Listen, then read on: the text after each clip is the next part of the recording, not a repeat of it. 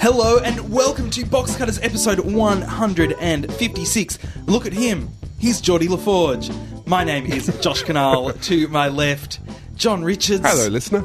And to my right, Brett Cropley. Good evening, viewers. It's a busy show, big show, lots of stuff. We're going to be speaking to Yael Bergman, who is a producer with Princess Pictures, who, amongst other things, did We Can Be Heroes, Summer Heights High, and that excellent documentary, The Sounds of Oz, from that you may have seen on ABC earlier this year. With well-known Australian John Clark. Well, no, he's a Kiwi. No, he's a Kiwi. It was hilarious. And she'll be talking to us all about what it's like to be an independent producer in Australia. So that'll be good and interesting. Why am I suddenly echoing, Brett? What have you done? Are you? Oh, I don't know. It seemed like it. Not in my cans. Right, for a short while, it felt like I was in a tunnel. But, charging on. We've got an I Don't Buy It. We're going to talk about watching television in public places, which I think is... You make it sound dirty. It seems like a dirty idea. Let's do a section about embracing the world and loving each other, but no, you made it sound dirty. Embracing the world and loving each other, that sounds dirty. Well, yeah, it does. There's an L there, though. Sorry. We've got a little bit on shark jumping. We've got some letters to Box Cutters. We've got the Box Cutters quiz. Maybe, if there's time, and honestly, I doubt it, there'll be some pork. But as always, let's kick things off with the Box Cutters news.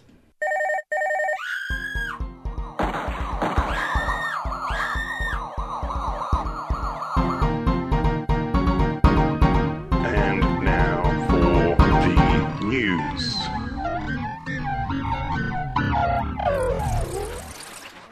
The Nine Network has cut some production and studio staff in Melbourne.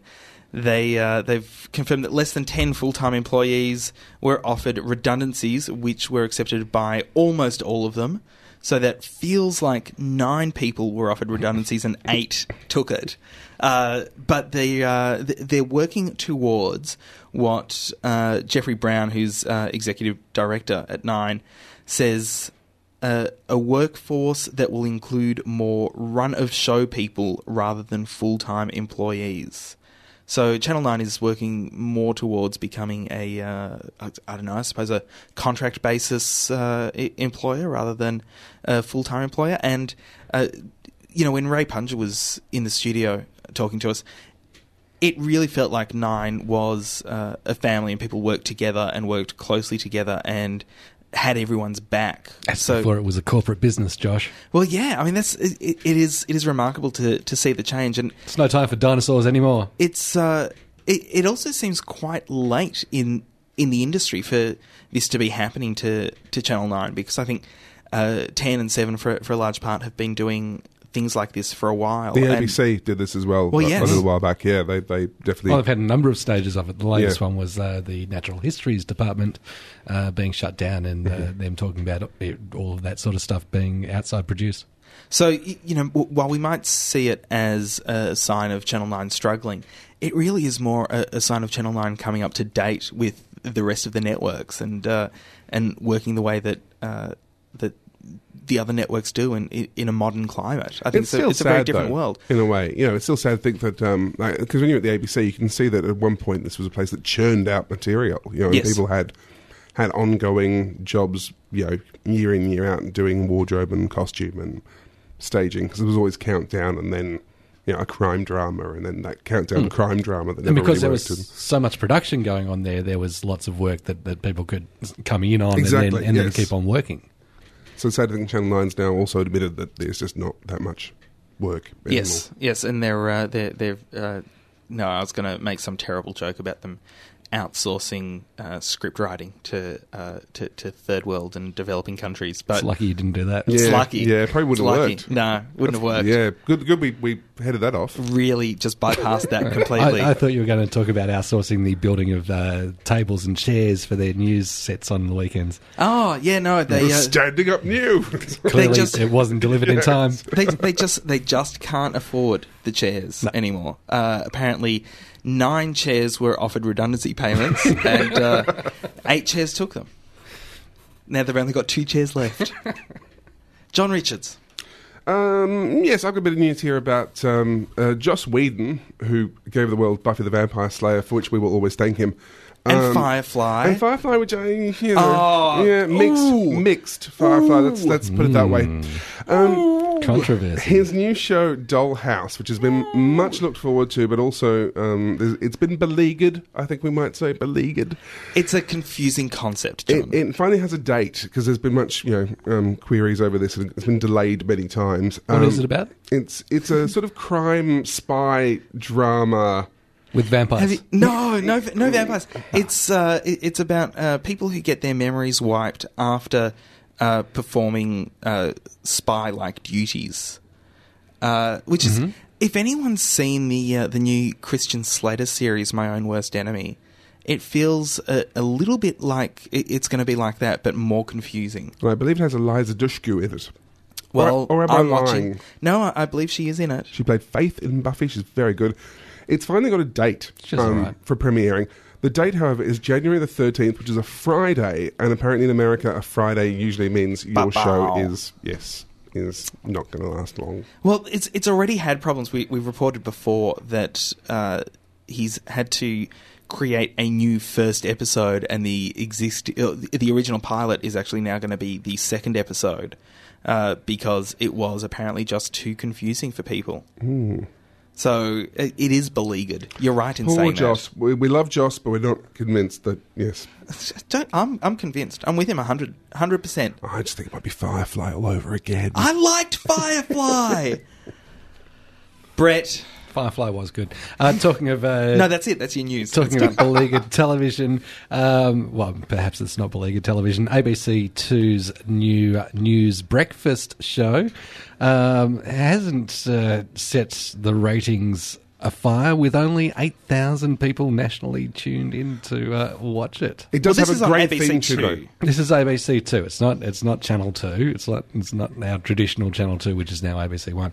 It's only on digital set-top boxes. Oztan ratings figures showed 0 viewers for the show in Brisbane, Perth, and its home of Melbourne, but their recorders don't accurately record below 1,000 viewers. In fact, what did our per people meter person come down to? Wasn't it 20,000 people per person? Yes. Yeah. Isn't it being broadcast? I heard it was being produced in Perth. Is that a lie? Is it actually being done in Melbourne? Yeah, it's being done in Melbourne. I think it's pretty much on the inside set. Barry Cassidy's there and Virginia Trial. If they'd have to do a live breakfast show in Perth, that would be yes, at like 2 o'clock in the morning. The timing was going to be insanely out. This is the story. Yes, I had heard. So obviously someone decided not to do that. I also heard this is meant to be a test run for doing a 24-hour kind of CNN-style ABC news channel, which would be great. Barry Cassidy's talking about he says, we're trying to get something brand new going, and this is the first leg in a very long journey towards a 24-hour news cycle. He'd be very tired being on that set for 24 hours. Yes. Is it Virginia Trioli? Well, especially on the cycle. Yes. She looks very tired. I must admit, I've watched it a few times, and you know... poor Virginia, come That's on. just her face. No, but bless them all. But both her and that guy who's 400 years old, who's the co-host, Barry Cassidy. Yes, they both just look exhausted every time I've seen it, and occasionally they forget to turn Brian's microphone on, which is also a little bit worrying. So, but again, test run. The crew is snoozing as well. Yeah, and also want to say very, very good theme tune, and hello to Destination Moon, who I believe listened to this, who actually wrote the theme tune for. Yes, for that show. One of the unfortunate consequences of the new news show on ABC2 is that they're no longer repeating Media Watch and Four Corners in the morning anymore, which is unfortunate because that was when I was recording it. And suddenly I'm looking at Barry Cassidy last week looking for Media Watch. It's going... You're not David Cassidy. Get off my television. That's what you're doing. It's morning. I want to watch The Partridge Family. That's what you're saying, Brett. You turned on and thought, it's Cat Weasel. What's Cat Weasel doing? But no, Brian Cassidy. Cat Weasel. While we're on the ABC, the ABC has released its list of planned shows for 2009, including a new series for John Safran, which is his first for the ABC after the whole Ray Martin controversy, which I think is quite interesting. It's called John Safran's Race Relations, and it's an 8-part series, but that's really all they're telling us about it. All they're saying is, John Safran, hooray! ABC, hooray! John Saffron's Race Relations. That's the name, and that's all they're telling us about it. That's it. Because like the whisper on the street probably a year ago was that he was involved in some project for a US production house. Would that be it? Or would that be something different? So, but he has done some travel. Word is that's an international shoot, the new John Safran show. So it is apparently filmed around the world. Also in the list of ABC shows is a new project for Zapruder's other films called Project Next! With Next is in capital letters, so it has to be shouted. It's internet shouty. A 10-part series which searches for the next generation of Australian television talent. And also something that I'm really looking forward to is a documentary by John Sylvester and Andrew Rule, who were the writers of the Underbelly books, called Death, Drugs and Betrayal. What's it about? Yeah, it's about just being in Year 9. And so that's separate to the prequel to Underbelly. Yes, that's completely separate to the prequel to Underbelly, which will be on Channel 9. Mm-hmm.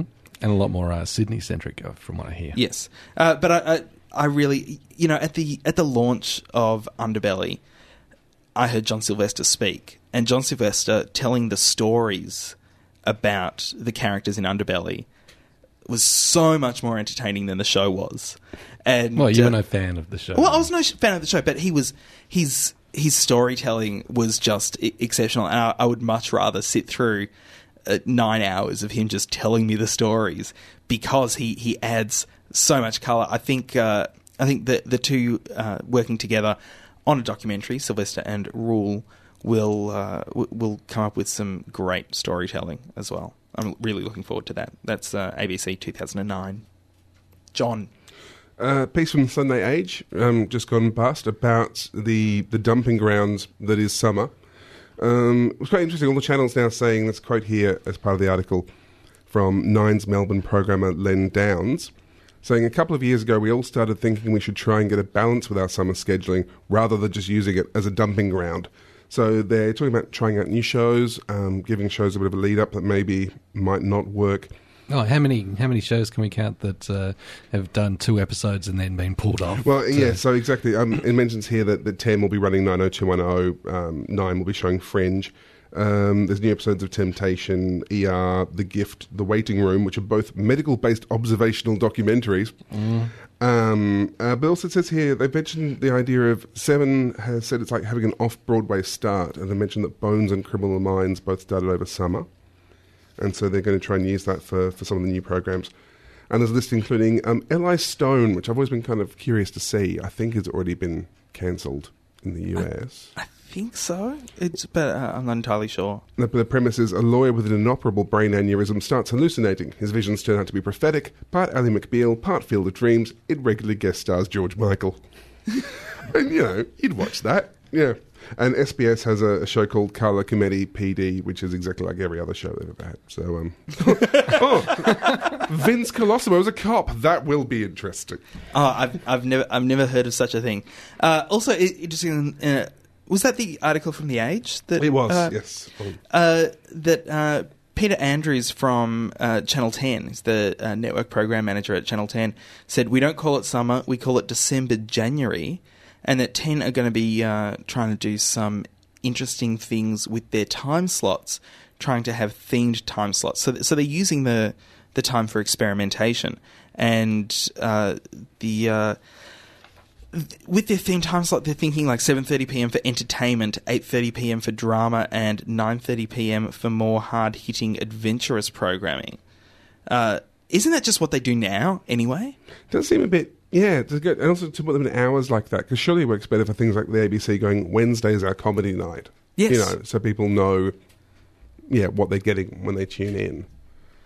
And I think the ABC has done a really good job of promoting that as well, that Wednesday is comedy night, and we all know that. 10HD is obviously doing science fiction night now on at least one of them. So it's interesting where they'll have a line of 3 or 4 science fiction shows. It's actually like a 4-hour block, which is an interesting way of approaching Well, that won't be around for long because Channel 10, it's been announced, has spent $30 million on the broadcast rights for the 2014 Commonwealth Games in Glasgow, Scotland, which will be going on to their 1 channel, which is to be the 24-hour digital sports channel. We actually got a letter about that this week. Is it HD? We're presuming it takes over from the HD Channel 1 channel? Always has been HD, so Right. I'm assuming that it is only you'll have to have a down converter. So they're only Use going to show set-top the box Commonwealth then. Games on Channel 1, or they're going to show some of the Commonwealth Games on Channel 1 and some on regular I standard believe definition? it's all going to be on one, which does kind of raise some questions about the anti-siphoning laws. Yes, it does. But you know, considering we're that talking nobody 6 years away, cares about... and analog TV will have been switched off. Yes, but HD won't be compulsory. And it also... But will you be able to get a set-top box at that point, by that point, that doesn't do HD? well, that is an interesting question. I look into my crystal ball and I say yes, but only at Aldi.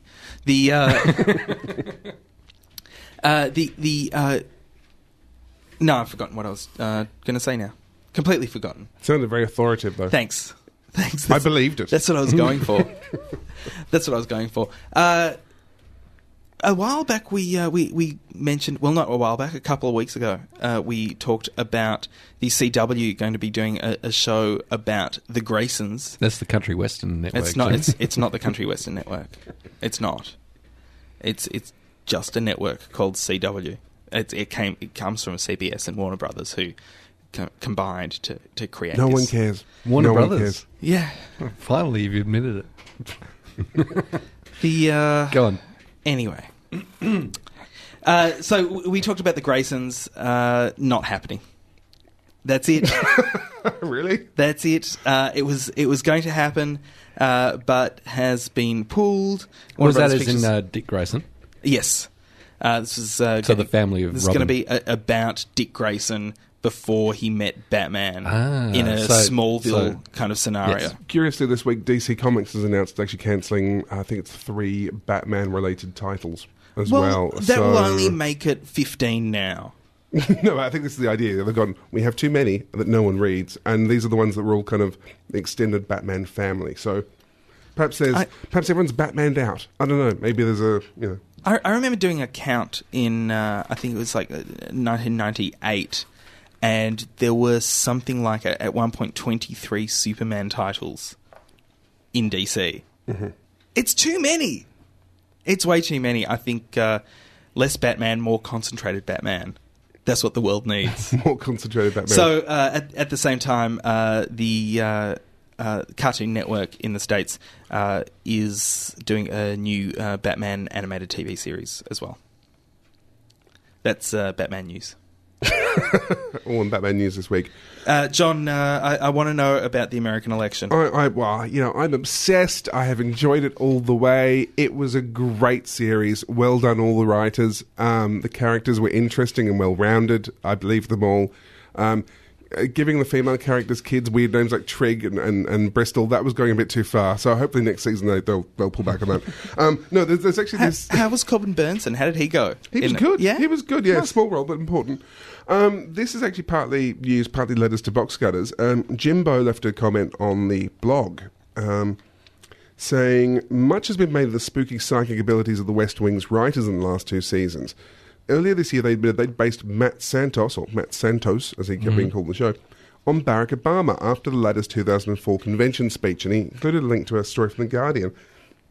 And it's really quite fascinating that the West Wing writers, when bringing in the plucky young kind of, you know, ethnic contender for the Democratic role, were partly inspired by the speech Obama gave in 2004 and started using him as their template. So Jimmy Smits was actually playing Barack Obama the whole time. Sorry, who? Jimmy Smits? Bobby Simone Yeah. was playing Barack Obama. He was, and there's a little list from this, because also the other thing that also turned up in that last series of The West Wing was that the Republican that he was competing against was an Arnold Vinnick. was an older Maverick senator from the American West whose liberal positions on some issues had earned the distrust of the party's conservative base.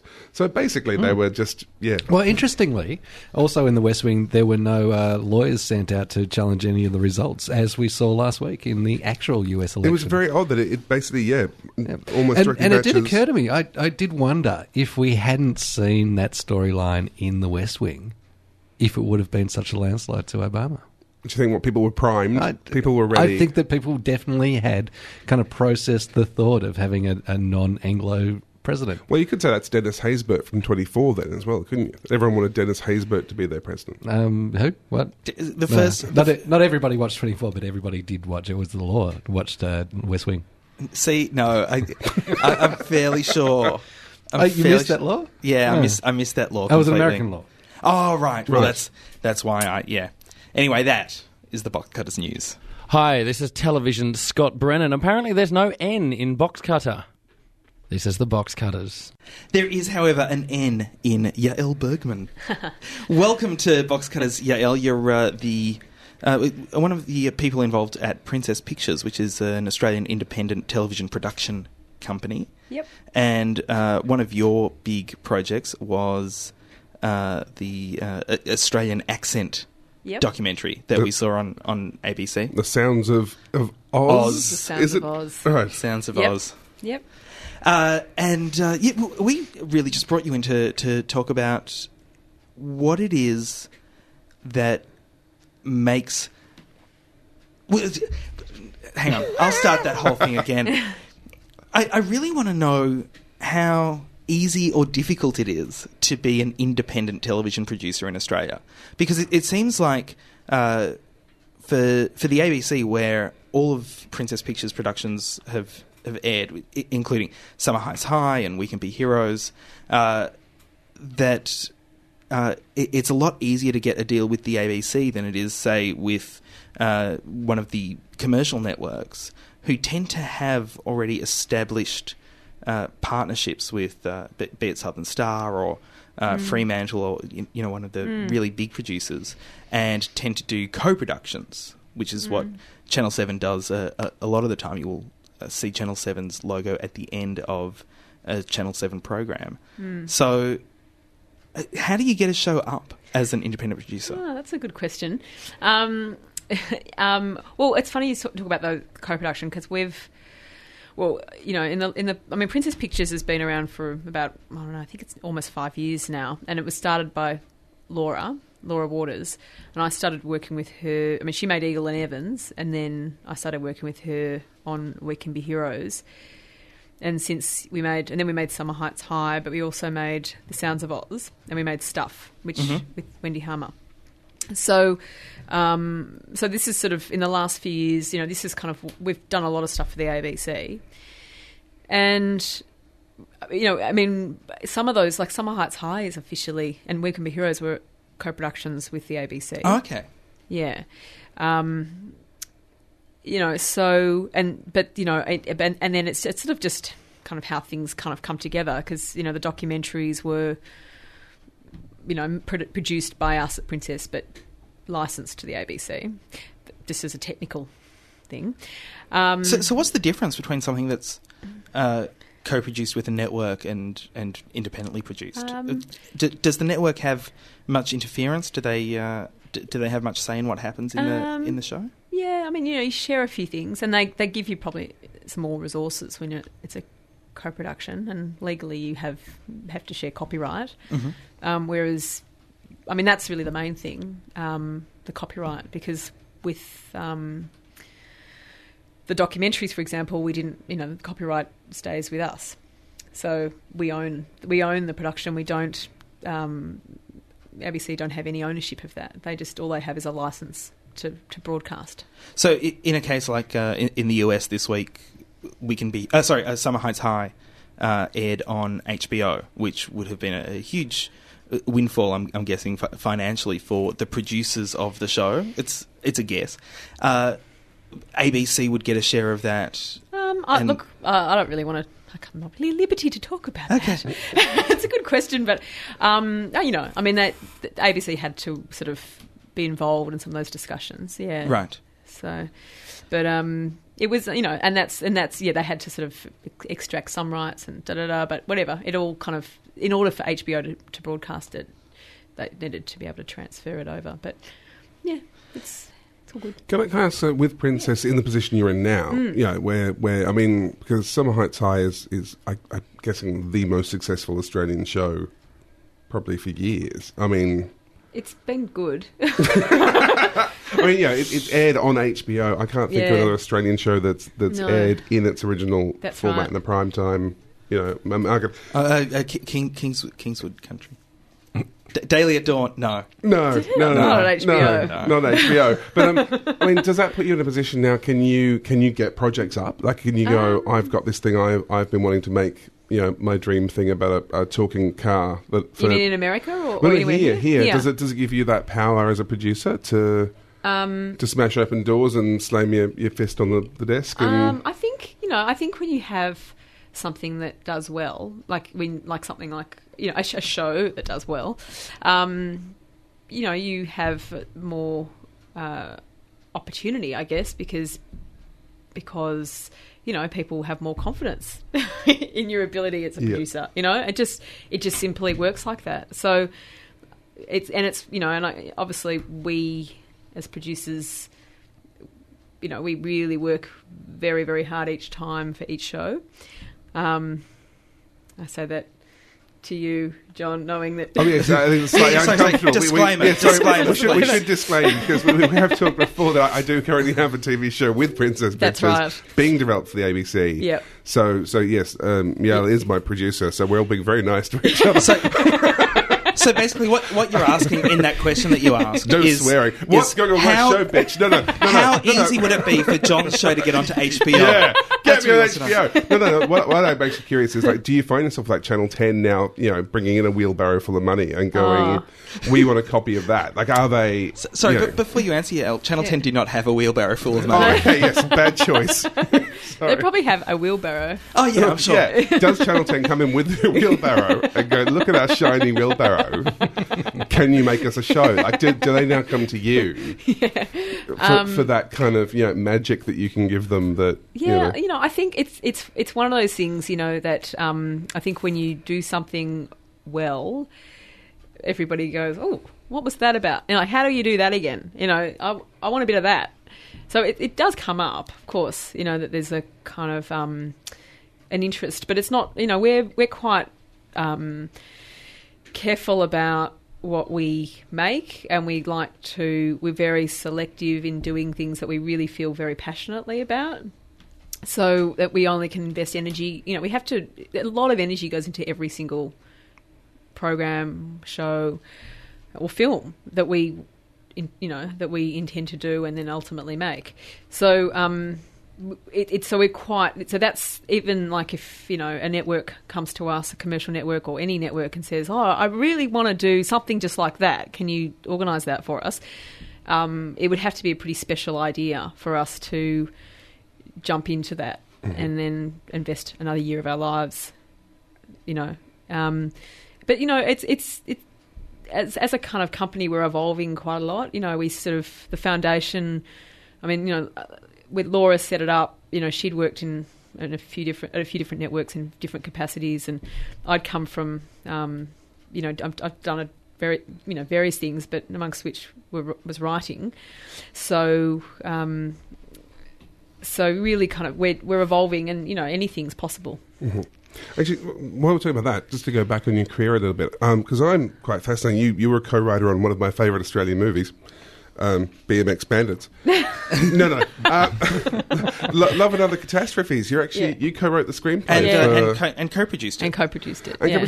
So I'm curious, how did you get from there to here, where it seems like you've sort of given up? Have you given up the writing? Do you? No, not really. I mean, it was an interesting process that I went through, because that was the first film that I had ever had anything to do with, let alone written. And I'd been desperate to get into film. Like, I did anything and everything I could when I was a student. I volunteered at the film festival every year. I went to every course I could go to. I just did everything. I just wanted to keep, and then eventually something it was a weird kind of thing that happened when I met Emma Kate and Stavros, and everything sort of came together, and we wrote that film, and it all kind of, with this kind of flurry of optimism and, no fear, because I didn't know what I was doing, just did it. And so a lot of the kind of creation of that was something that, it's something that I'd always wanted to do, but so there it was, and it was all very exciting. Made a film, and then did really well, which was made me very surprised at the time. And because literally going from university, I finished university, and then about 3 months later I was writing that script with that team, and meanwhile working at Sports Girl, and and then I remember in the process, and we were raising money out of credit cards and family and friends and things. It was really on the bottom of the barrel kind of stuff. But so and then we were all on the dole, which was the other joke. I remember everybody, the whole crew were on the dole. And then we got to, and then, within a few months, it sort of all kind of took off. Well, a few months. But, we finished it, and then, May of the following year, we were in Cannes, and, selling his film and getting all this attention. And it was sort of a woo! That really kind of was a big change of life very quickly. I mean, that's it's almost like the standard sort of film story, isn't it? It's the filmmaker struggles, and then there's the huge breakthrough, and and yet in Australia it seems to be that doesn't necessarily go on to further stuff, because Emma Kate Croghan and Stavros were both really sold as next big things for quite a while, and they seem to have fallen off the radar a little bit. Yeah, I mean, Emma Kate's in New York, and she's still working on projects over there. She's writing a lot. I think Stavros has made a couple of films since. But yeah, so I mean, it was a very incredible time. It really was. I mean, even when I think back at the time, I think at the time, you sort of wonder whether it'll, or that will always be, and that was, I mean, it was a great thing. But then I came back, and I had to sort of really start, and it was brilliant, because all these producers that I'd been sending my CV to for quite a few years, going, please, can I be a runner? Please, can I be a production assistant? Please, can I be something? They suddenly were calling me like, can you write for me? Can you do this for me? And that was really wonderful. And, at the time, so I chose to write for a while, because I thought that's really what, I know that the foundation of anything is really the script. So I wanted to learn, I just wanted to practice it, do it a lot. And so I did it for a few years, and then I got depressed. As one does. I mean, writing is a hard profession. It's not... It's a really, you need a lot of skill, and also in Australia there is a lot of rejection in TV writing. Yeah. It seems to be quite a closed shop. Yeah, there are the people that get all the work. There is a lot of that, because, and it makes sense as well. I do understand, and now wearing the producer's hat, you want to work with people who can sort of deliver. So you work with the people that have got that track record, and you don't. Giving new people a go is is a risk, always. So So anyway, it was this weird thing, because I was sort of not one of those people that would write for those long running TV shows at that time. Neighbours and Home and Away. Yeah, I kind of wasn't fitting into that. But I just kept at it and at it and at it, and I kept going. And then I did the Secret Life of Us gig for a while, and I was sort of a story consultant with them for on the second season, and was writing all my own stuff, and really. But when I say, I think personally, my favourite time is always when I'm working with other people, not working on my own. Mm-hmm. So that's my, always as a writer, if I was working in a team or working, doing a workshop or collaborating, I was in my element, and ideas would flow and it would all be good. But I'm sitting at home on my own. It was just okay, What's the timeline in creating a show? Somebody comes to Princess Pictures with an idea. Is that how it works? Is that how it starts? And then, how long does it take from that point until the show actually goes to air? That's a really, really great question, because it's there's not an answer to that works for everyone or every show. There is sometimes, well, like in your situation, John, where, Awkward. 28 years. They tell me when I'm 50 it'll be on. But there is an organic kind of evolution with any project that starts from an idea through, and so we get things. I mean, we tend to get material that it comes at different stages of development. Like we've really when I say television, we're actually in the throes of hopefully going to make a film next year. Okay. So that's about to happen.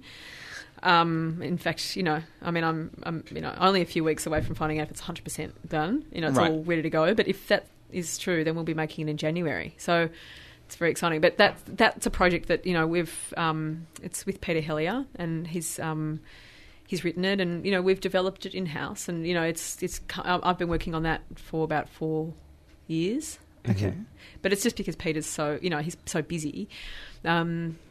So it just takes a while, and you just, whenever you have chunks of time, you just throw yourself at it. But it depends. I mean, that's a film scenario. But say the documentary Sounds of Oz. Yeah, that was a really quick. That had a really quick gestation. It was really, incredibly so, and so much so that the people who work at the funding bodies were saying it was one of the fastest projects ever to go through the system and come out at the other end within almost a 12-month period. I was going to ask about the Sound of Oz, because the weird thing about that is it's such an obvious idea in some ways that you kind of go, why hadn't it been done before? It feels like an idea that should have been. Yeah. Like the minute it's said, you go, of course, that makes perfect sense. A documentary about the accent. Yeah. That's right. Yeah. Yeah, and it kind of. So I mean, where did that one originate from? Laurie Zion came, sort of marched into the Princess Pictures once, kind of like that. In fact, I remember I was on a plane. I got off the plane at I'd been in Toronto, and I landed, and there was a message from Laurie, "Can you meet me for a coffee?" And he'd been talking to Laura about this idea, and Laura had said, "Talk to Elle." So I met him for a coffee the next day. And so that was, between that time, I remember that was October. It's been a year since I went to air, so it was 2 years before that, so 3 years ago now. We met, and really it took a year of kind of, from that idea. And the idea was sort of initially, Laurie was, Laurie's, he's very in tune with popular culture, and that's what he does. So, but it was a great idea. But to find the angle on it was the trick. And the very first idea that we worked with was the idea of making a documentary purely about the accent in cinema. And when we realised how much that was going to cost in terms of archive and rights, we just went, nah, that can't be. So then we sort of took, Laurie is such a incredible researcher. He just went out there and started to talk to linguists and whatever, and we started to sort of find a story that was broader than that, and that was really about how the accent evolved. And so we did. And look, the thing is that the funding bodies, created a bit of a structure for us. It's weird. I've had this. Someone asked me the other day about how this kind of works and how long things take, and weirdly, if whatever one wants to say about the funding bodies, I in this sense, the structure of their kind of meetings gives you something to work to, because in that way we probably would have done it anyway, but certainly we went, okay, by this date we have to have a synopsis, by this date we have to have a treatment, by this date. So it's just a series of deadlines. In order to get the money that they're promising you. Yeah. Pretty much. But in that case, you effectively went in with the idea. So you went to them kind of going, here's the concept. Was that sort of the... Well, yeah. But I guess with that, it's interesting you say about, it's an idea that should have or could have been made before. Because it is one of those things that, I always think back at the things that I've done, and I think about the one, and I've been lucky because I've worked on really successful projects. It's just happened, and I think just people realise a good idea when they see it. It's one of those weird things, and that was with the accent. Everybody responded to it so positively. And it was just right. So that's why when this lady, who works at a funding body, said, it's one of the fast. It's moved through one of the fastest. It's one of the fastest documentaries ever to move through the system. It was because everybody saw that this is an idea that needs to be set, like needs to happen. We all need to see a documentary about the Australian accent. So off it went. It had a life of its own.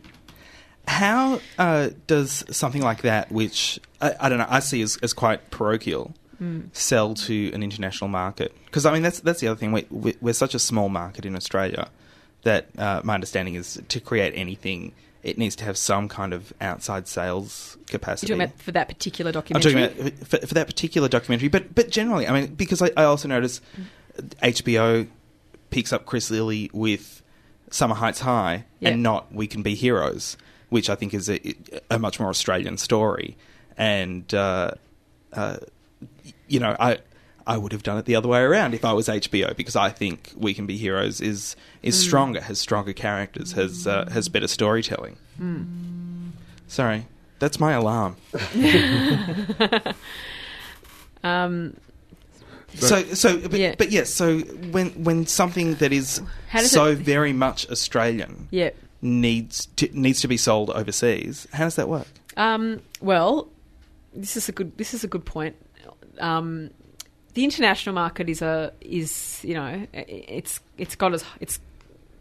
so outside. It's not the obvious, but there's the Australian domestic, and then there's the international, and the two, the culturally things don't always. You don't always kind of match. What we create doesn't always sell to the outside world, But it depends what you make. Dramas tend to sell really well, Australian dramas, and I don't know, like.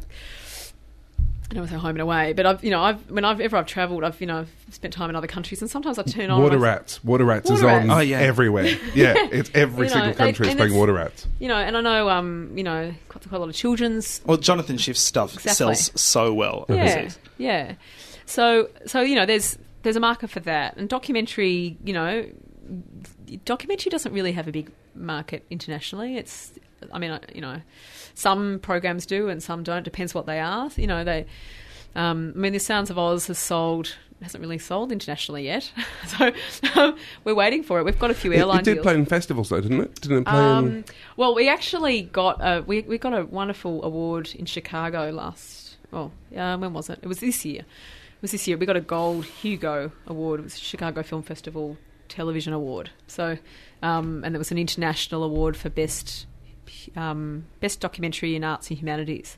Okay, that was really good. That's excellent. Yeah, it was a big compliment. But it was one of those things. It could have gone to festivals maybe, but more. We sent it to a few. I think it's something that the Australians get, and internationally, it's not as relevant to them.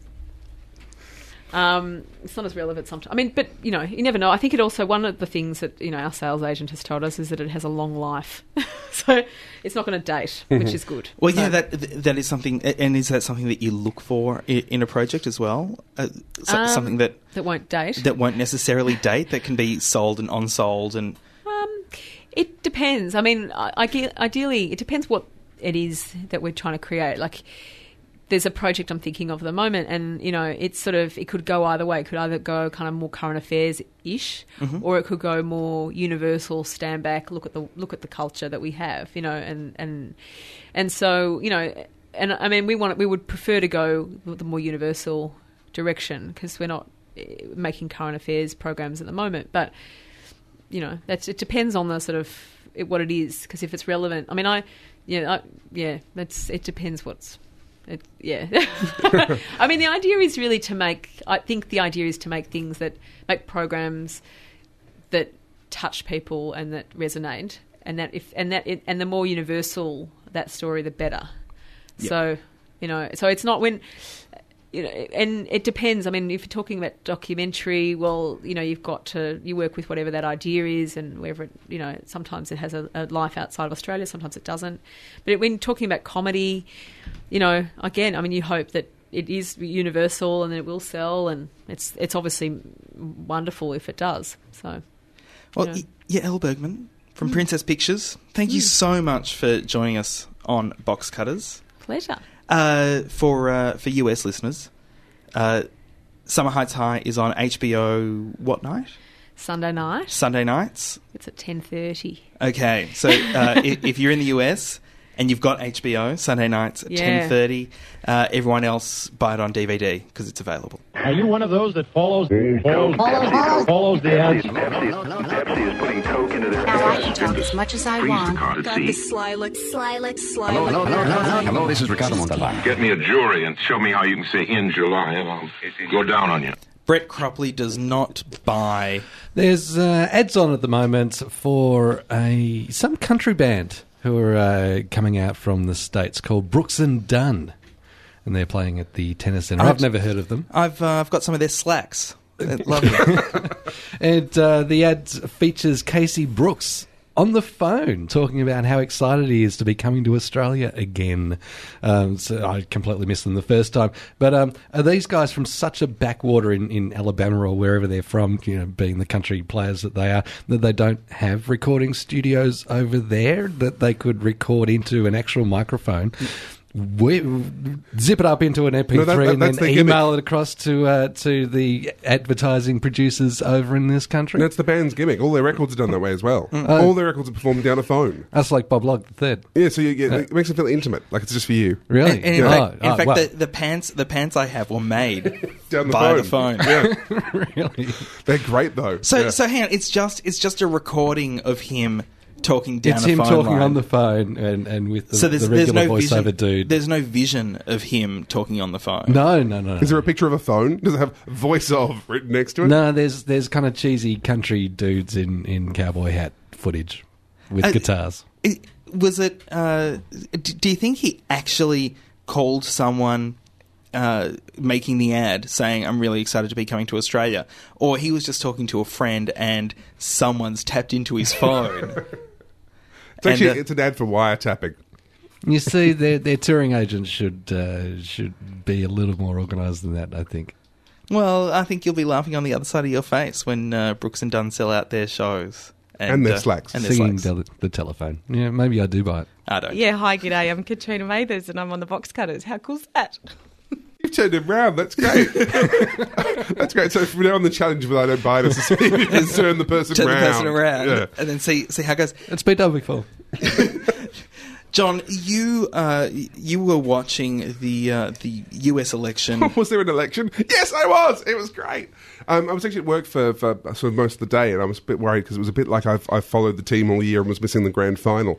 But my big plan was to get to the Birmingham Hotel, which is on Smith Street, Corey Smith and Johnson. In That's right, in Collingwood. Collingwood. Fitzroy that side, but you can see Collingwood from the road. It's not the end of the world. Yeah, But the Birmingham famously got taken over recently, and they went with the slogan, "The Birmingham, it's not shit anymore," which was painted, and it was beautiful thing.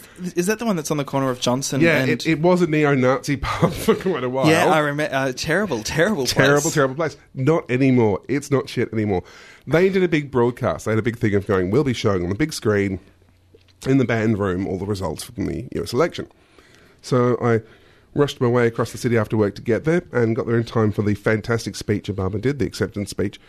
But the interesting thing was, we've talked a lot on the show about how television's falling apart and it's not the thing that draws us together anymore, and everyone, downloads and podcasts and simultubes and does all the things, like we don't kind of, it doesn't bring us together anymore. And then I'm standing in a band room with 150 people watching telly, and I went, hang on, this is actually, it still has the power to do this.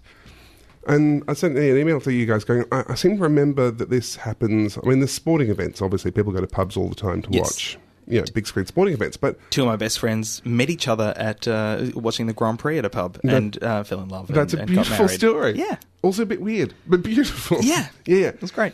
But then it occurred to me that this was actually, there is a tradition of this, isn't there? Because as well as, us all gathering to watch the big screen politics. Actually, my absolute favourite part in the evening was Obama said, because every so often we'd cheer, the Fitzroy crowd would cheer, and he went, and to those watching beyond our shores, huddled around a radio in a forgotten corner of the world, we all went, way!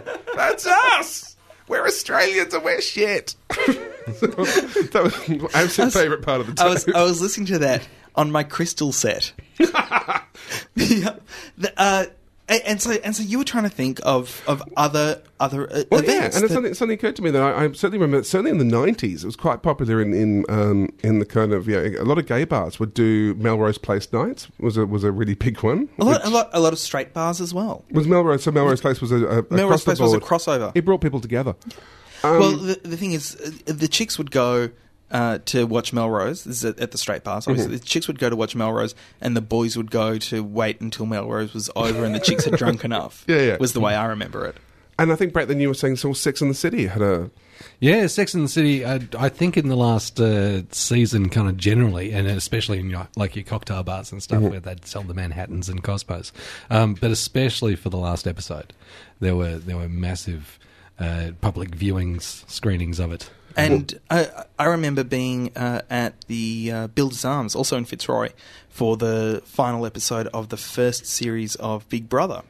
That was quite a big event. But isn't it interesting at the time. that these events, especially your dramas, they're intended for you to watch them at home.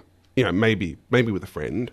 And the idea that we've sort of then turned them into these big screen events is quite interesting to take television and do that with it. There was an amazing thing in St Kilda where people would go to pubs in St Kilda to watch Secret Life of Us. To kind of go, that's us. Look at us. That's us, but it's kind of not us because we've come from Moorabbin.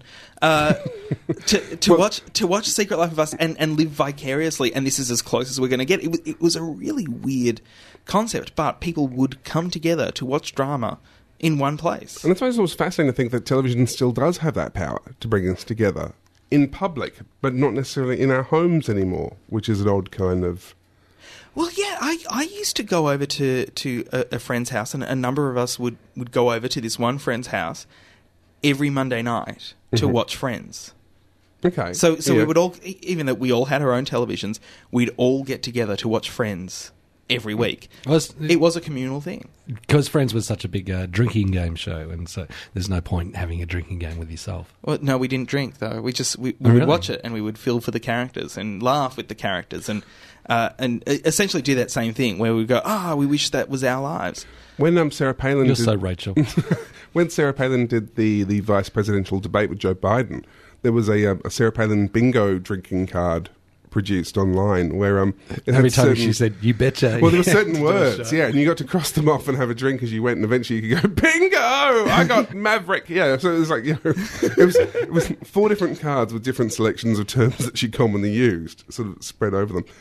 I was also thinking, I think it was last year or the year before, someone was telling me the Gay Pride rally in London was due to finish in Trafalgar Square on the same night as the final episode of Doctor Who. And the whole gay Doctor Who thing in England is this bizarre sort of crossover. So they actually arranged to have a big screen and to have John Barrowman come out to introduce the episode, because otherwise they were worried everyone would go home early.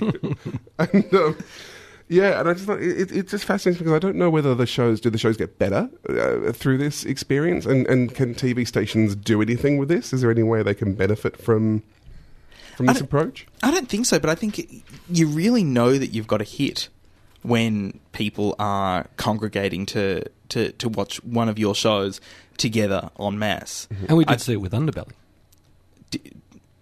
Not in Victoria. There were no pubs that were... Yes, there was that one pub. Yeah. They got into trouble. They did get into trouble. And nobody turned up because everyone had already seen it as well. This was the thing. Sorry, I missed this story. Give me more. What happened? They put it off the satellite feed that was going to Tasmania. Alice Springs, I think. Alice Springs. They missed the first one, but grabbed it on the second one. Mm-hmm. And so they were showing it in the pub, but because so many people in Victoria already had pirated copies of Underbelly, no one really turned up to the pub, and they still got hit with a major fine, which is quite a philosophical. It's quite a philosophical concept of if you show a television but nobody watches, does it still break the law? Does it still break the law? Yeah, I think it is that whole catch-22 for networks as well, because if you've got hundreds of people going to one venue to watch a show, they're not at home counting the show on their ratings box. Yeah. That 1 in 20,000. But if they if that one person in 20,000 goes to a pub and takes the box with them, well, they can't take the box with them. So they just lose that ratings point. That's it. It's gone. So that really comes down to the question of, is it a good thing? Is it a bad thing? Are they doing that? Should there be a census of people watching television in public? Because we talked about how there is that sense that standard broadcasting free-to-air channels don't quite know what to do with themselves at this moment. And it's I think one of the things where, yet again, it's another option. It's like because cinemas are actually going the other way. Cinemas have started doing live broadcasts of operas. And yes, I've noticed that. So places like the Nova, I think, will actually, live from the Met in New York or something. There's been this weird kind of using digital projectors to actually allow cinema to show live feeds of material that appeal to a niche market that the TV station would never play. And it's just kind of interesting to see that there's this weird jumble now of different sort of, public and private, screening facilities, and whether there's some way there that Channel 9 can go, yes, let's play all our films in pubs from now on. Well, it's almost like that if it has enough of a groundswell of appeal, then they're going to be killing in the ratings anyway before people are actually going out on their own. Like, as long as it's not an organised event, if these things are just popping up spontaneously, then I think it's just symbolic of it being such a hit anyway. And good luck to everyone. Yeah, that's pretty much it. Yeah. Good luck to everyone.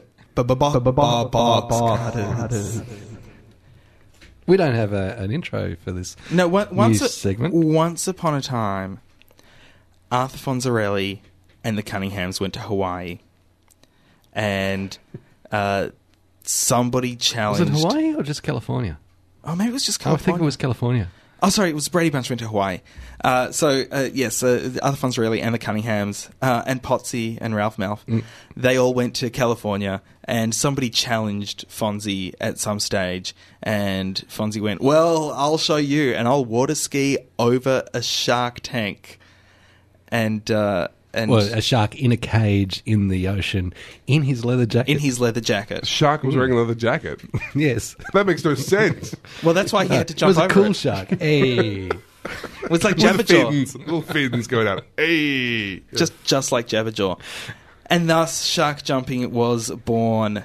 Brett Cropley, you think you've got an early notice shark jumping? I think I saw somebody distinctly jumping a shark last week. Now it did get mentioned in passing just earlier in the show. Bones. Yes. Has Odin jumped the shark now, do you think? Did you not see the first episode, Brad? It used to be okay. It used to be kind of set in scientific terms. It was the 3D hologram scanning thing I saw in one episode that made me go, what the hell is this? Yes. I could go with that. We're talking about the Smithsonian Scientific Division, right? Which never kind of really made a lot of sense science. to me either. No, but warehouses and stuff like that. But at the end of the episode last Monday, a crazed stalker had been chasing around Booth, who's played by David Boreanaz. Is that how you pronounce that? Yeah, why not? Yeah, why not? And went to shoot Bones when Booth inadvertently stepped into the path of the bullet, and the episode closed with him on the floor with a bullet hole in his chest with Bones over him saying, "Hold on, Booth, hold on," having just shot the stalker in the neck because she just grabbed his gun and, right, you're out of there. As we open on the next episode, Bones is reticent to go to Booth's funeral, having the ultra-rationalist science type and tending to criticise anyone who puts any credence in any sort of god or afterlife, but eventually gives in and attends. Suddenly there's a stranger in attendance at the funeral. One of the Marines who are lined up about to let off the 21-gun salute, however many they were going to let off in the Guard of Honour, wrestles the man to the ground, and the Marine turns out to be Booth. And so... how are they explaining it? They don't. It was just a flash forward, and all we get is Bones being shitty at Booth because she wasn't informed that he wasn't really dead. There's no explanation. No explanation at all. No. I'm my evil twin. Nothing like that. No kind of... What, he didn't die, but it didn't go into, at the scene, how she watched him die. Why? And then suddenly he wasn't dead. And why would they have a bizarre. funeral for someone who wasn't dead? Because it was all about drawing this guy out into the open so that they could arrest him. Expensive way of doing it. Yes. Think of the catering. Yeah, at the very least. All of that. It's just stupid cliffhanger shenanigans and absolutely That is ridiculous. nonsense. So, It's so jumping the shark. So is that dead to you now? Is Bones dead to you? It depends on if they try and kind of keep with this bullshit. Basically, How is David Boreanaz, Aurora Borealis? How is he ever? I mean, he's such a dreadful actor in everything, and yet he has his ongoing career. You know? well, it's really interesting because he plays this FBI agent, and he calls all the scientists squints. It's kind of like he's trying to break free of his Buffy Angel fan base. Because he was terrible in that as well. I mean, you know, it's a brilliant show in which better. he is bad. He got better though. If you watch him in the first series of Buffy, you watch him in the last couple of series of Angel, he definitely got better. But he had never acted before. Like, it was just weird. And still hasn't. How'd he get the job? That's, yeah, 3 ongoing series this man's now had. You know, it's weird. Yeah, it is very weird. I'm your postman. I have a letter from you. Did you read it? You're a godsend. Savior. No, I'm just the postman. The postman. The postman. The postman. The postman. Letters to box cutters. We had a number of SMSs. A lot of stuff this week. You can send a text to 0458 cutter. I promised I would never say the numbers ever again.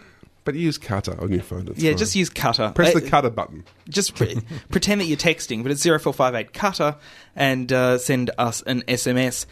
We got one from, I'm guessing this person's name is Batters. Hey box cutters, go cut some boxes on a different topic. How the hell does RSPCA, Animal Rescue and other shows of the same nature get a prime time slot? Cheers, Batters. It's a question we can't answer, really. It's a great question. People watch it. People are watching it. People love watching animals. That's always been the case. People really like watching. But this is animals in pain, isn't it? So people really like seeing animals in pain. Well, it's is the what we're learning from combination it. of animals and medical reality series, medical documentary style I believe series. the term is medical-based observational documentaries. Yes. I think that's the phrase you're looking for. So this is animal medical-based observational documentaries, Yeah. which is two concepts that naturally go together, and the networks think, well, we're definitely on a winner. If you don't like it, though, Batters, don't watch it, because if you don't watch it and you tell all your friends not to watch it, maybe one of your friends has a ratings box. Yeah, an you Australian can rating make it box. stop, Batters. You Yeah. can make it. You can create change. Yes, you can. Just Yes, try, we Batters. can. Yes, Keep we trying. can. Yes, we can. Bartlett pears. Paddy texted to ask about Channel 10's new sports channel, so hopefully we've answered that question for you, Paddy. Yeah. This is my favourite text this week. They have started 2.5 Men from the beginning again. It's worse than MASH. We don't know who that's from. No. Either that just came in as that. No idea who that one was from. And a really, really long one. Now, this was not an email. This was a text.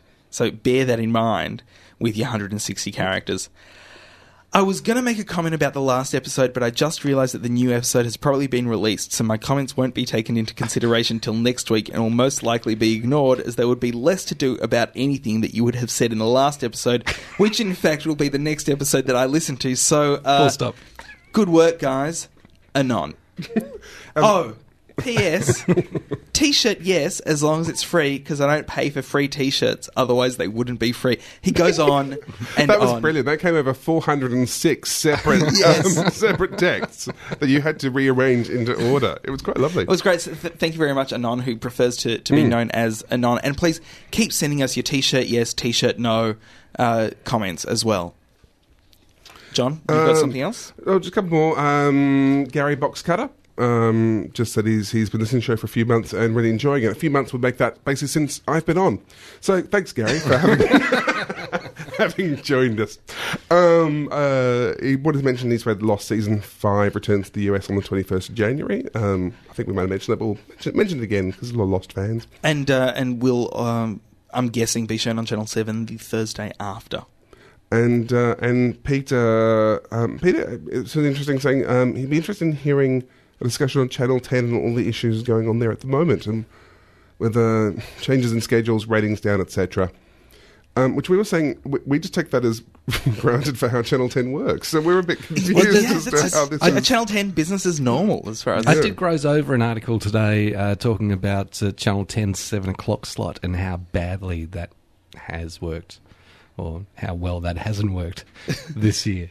Yeah, where they just haven't been able to catch a break, and they've gone through Friends, they've gone through Taken Out, they've gone through what else is it? Yeah, what's what are they back to the moment? Simpsons, they've got I'm like half a guessing, dozen things. Futurama, whatever. They just keep throwing stuff at that. Actually, it's back to Futurama again, isn't it? It's always double episodes of Futurama. No, that's Wednesday, where they had the Big Cat Family show on for a week. Yep. And then killed that. What they need to do, I think, is 2.5 Men, because it's worked really well. The 7 o'clock slot has always been a problem for Channel 10. They've only ever made Simpsons work at that time slot, but the Simpsons or Seinfeld repeats sometimes. But other times it's just been a problem time slot, and that's because Today Tonight and A Current Affair are getting such great ratings as far as the combination goes, and they just get a flow on. Because Neighbours at 6:30 doesn't really give you a flow on audience. I don't think Neighbours kind of leads naturally into anything. No. You know, like people watch The Simpsons at 6 and then change channel, so I don't really know. Yeah, what do you do with a Neighbours audience? What do you do with them? You put them over on Channel 5. That's my understanding. That is entirely my understanding. That is letters to Box Cutters. You can send your letters to hooray@boxcutters.net, leave a comment on the blog at boxcutters.net, or send us a text to 0458-CUTTER. Okay, question 3. Which canal... Are all these going to be about war? No. I got loads of... I got one on tennis, one on the Suez Canal. Loads. Okay, question 3. Which canal links the Mediterranean with the Red Sea? Last week's quiz question was read by Johnny Young. It was. He came in specially to do it. He's not here now. Do we have Johnny Young? Oh, he should be here. Hang on a bit. He'd be hiding in the box. Johnny, come out. Johnny, it's perfectly safe.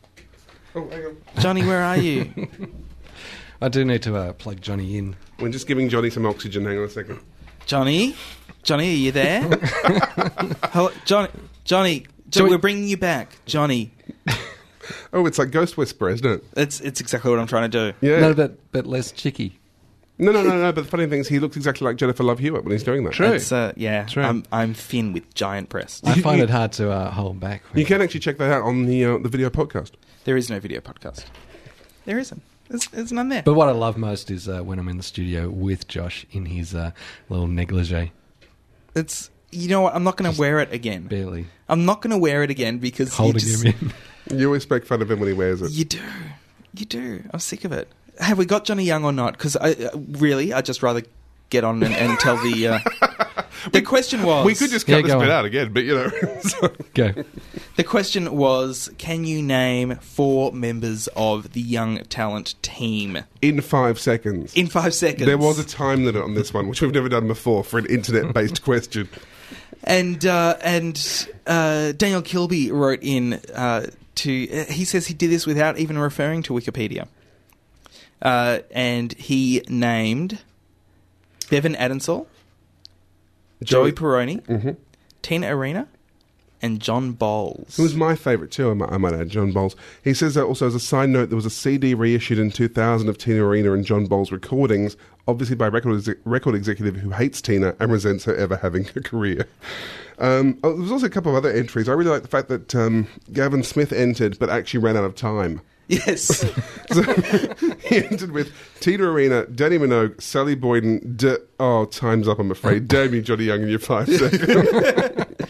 So, Daniel Kilby, congratulations. You are the winner of this week's Crumpler Quiz, and you will be receiving a Thirsty Owl in blue/light blue. Mm-hmm.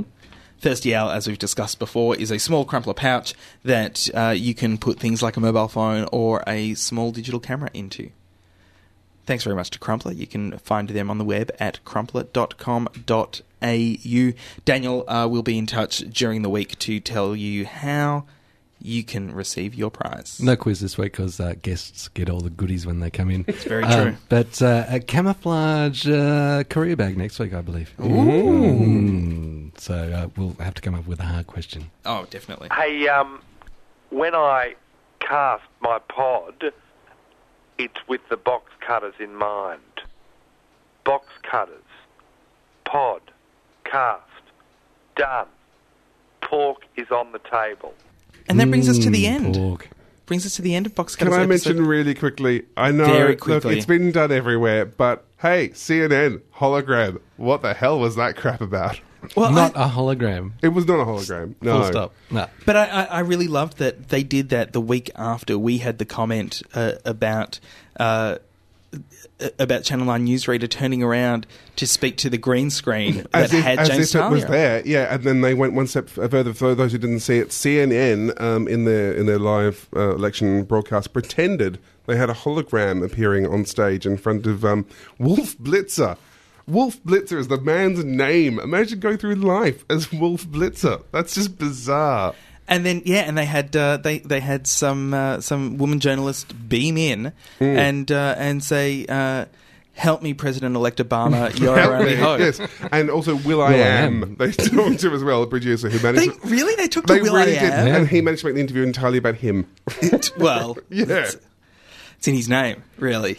But yes, you can find various YouTube clips, and really, there's nothing more we can add to it. It's just why. So they could make James a hologram as well by having him on the green screen, but then having green screen behind him with TV monitors of the studio behind him. Oh yeah, kind of flat. They wouldn't be able to do the slow pan. Or they could, I don't know, use that money and technology to cure disease. And or actually come up with holograms. Hey, I just wanted to... bloody hell. You knew that I wanted to do this. Channel 7... and I said, you can't do it. Channel you won't 7, have time. Channel 7 are blitzing, speaking of blitzers, blitzing. The ratings with Pack to the Rafters, but they do insist on making it later and later and later. And they're going to turn me off. If they keep it up, I'm going to give up. And I reckon there's a lot of other viewers out there that are feeling the same way. Yeah, take that 7. Yeah, that was barely even pork. You could have just left that for your live journal, Brett. I don't have a live journal. So this is my live journal. This is what I have to bring here. That brings us to the end of Box Cutters episode 156. I want to say thanks very much to Yael Bergman for coming in and telling us all about independent television production in Australia. I want to say thanks, of course, to Crumpler, who are our giveaway sponsors. You can do that. Also want to say thanks to 3RRR, whose studios we use for recording this podcast each and every week. You can find them on the interwebnet tubes. rr.org.au. Any day now we're going to have a new website up, but you can listen anywhere in the world. Yes, you can. rrr.org.au. Or on just your regular radio if you're local, 102.7 on the FM band. If you want to email us, hooray@boxcutters.net, and you can text us to 0458-CUTTER. And also check out our Delicious feed. Check out Delicious feed, which is delicious.com/boxcutters. No, it's not. It's not delicious.com, is it? Yeah, it's delicious.com/boxcutters. DL.icio.us? You're so 2007, Brett. Really? We'll be simul-tubing all week. So, throughout for that. Brett is on Twitter as Bbox. I'm on Twitter as Sealfur. John. I refuse to be on Twitter. Thank you. I'm on Whipper as well as Tweets. Bbox. And Plurk is Bbox. Oh, I have a website, though. So, yeah, yes, Outland Institute, .wordpress.com, or some other variation of that.